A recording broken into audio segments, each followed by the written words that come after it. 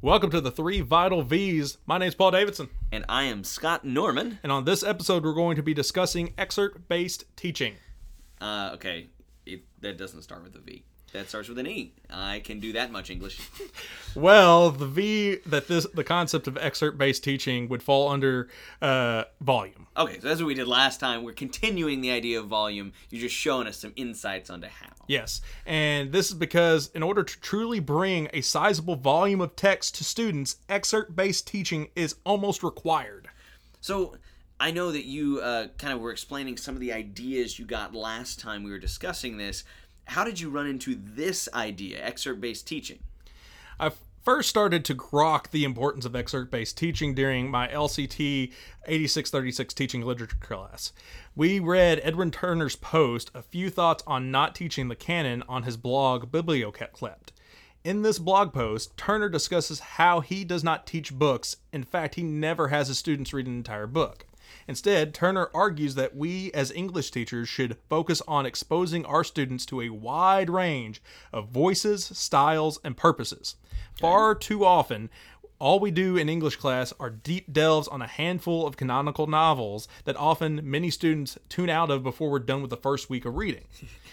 English is supposed to be about exploring how a language works. And we're really not doing that if we are only exposing students to one voice/style/purpose for a prolonged time. I'm sorry, I was just chuckling when you talked about tuning out novels because in my junior year English class, I can distinctly remember setting myself up in the back corner. There was like literally this awkward corner of the room where it wasn't like a 90-degree angle. It was, a little bit bigger.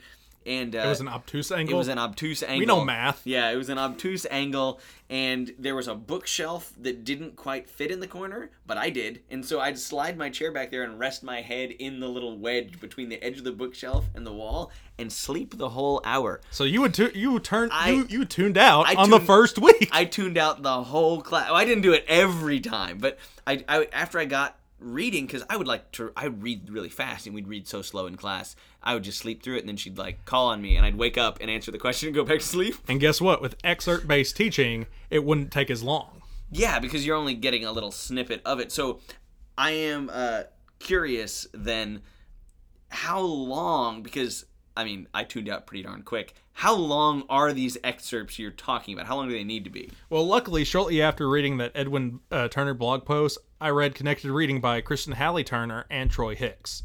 And on page 62 of that book, Turner and Hicks begin to discuss short form, mid form, and long form text. Okay. Short form texts are ones that are less than 100 words. Social media posts, headlines, search engine results, and like the things like instant messaging. Okay. Long form texts are ones that are longer than 5,000 words. So we're talking about academic journal articles, long form journalism, and just any normal book that you would pick up that's longer than 5,000 words. See Spot Run? No, that would probably be short form. No, that would probably be mid form. Okay.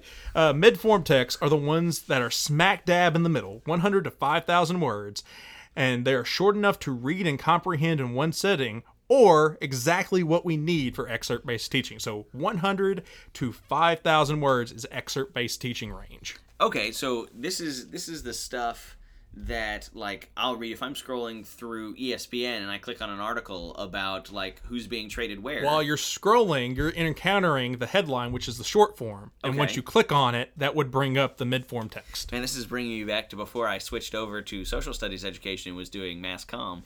But yeah, so that would be considered a mid-form text, like an article online? Yes. Okay. An online article would be considered mid-form text. And luckily, there are a handful of digital text out there, like you were mentioning, that we teachers could use to provide a wide variety of voices, styles, and purposes that would fit that mid-form text range.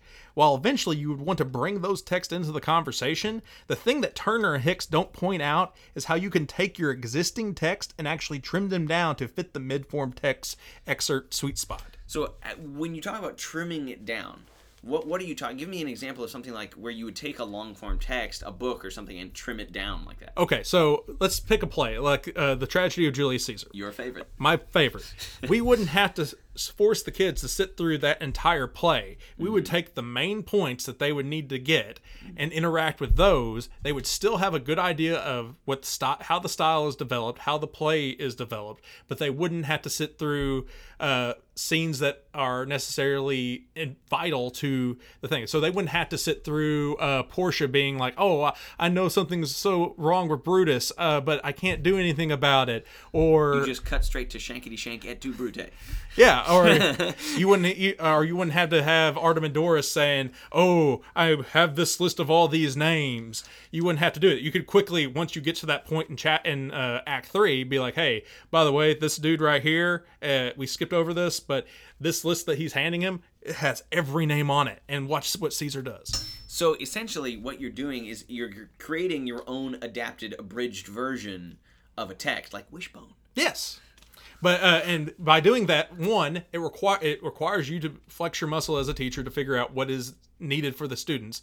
But two, you're getting to just the main things that they need to interact with, the main ways that an author paints a particular scene, the main plot point that they need to wrap their head around, the main area that they are developing this particular idea that they're interacting with. And on top of that, like, we already kind of use excerpt-based teaching a lot. What those stupid standardized tests that I talked about on the last episode are excerpts, yeah. Yeah, they're giving the students excerpts. So that is actually kind of feeding into teaching to the test, even though it's a dirty word. That's kind of what we're doing. And heck, in social studies class, are you actually having them read the entire primary source document most of the time? Not unless it's like a speech or a letter. Pretty much anything else, yeah, we're taking a snippet out of a book or out of somebody's, well, I guess that would still be a book. I was going to say out of somebody's biography or something like that. Yeah, you're using an excerpt already. Yeah. And basically it's just pivoting into this thing that teachers already have access to, that is already widely viewed, but it has this weird negative stigma attached to it. Like, no, we have to swallow the entire cow. No, we don't. We can just eat a hamburger. I don't know how she swallowed a cow. Anyway, so I'm sorry, my brain is now picturing someone attempting to swallow a cow.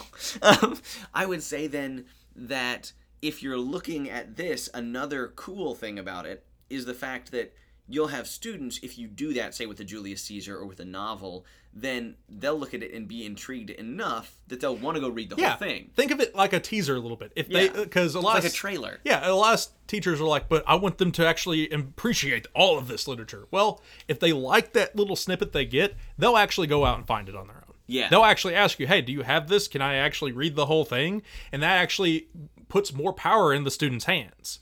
And so instead of force feeding them this giant piece of information, we're now allowing them to see a lot more different perspectives and allowing them to actually have a chance to engage with something that actually might interest them instead of boring them to death with one thing that they've tuned out of.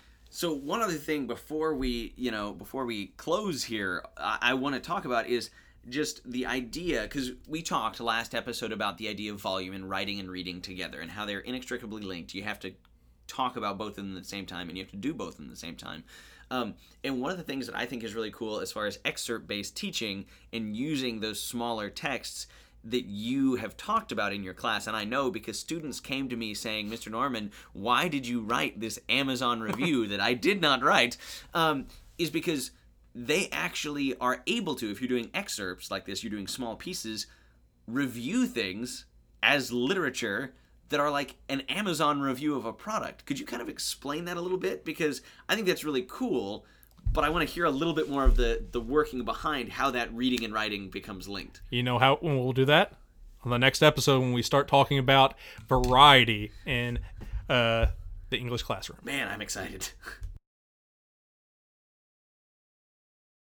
This was a TDWG presentation.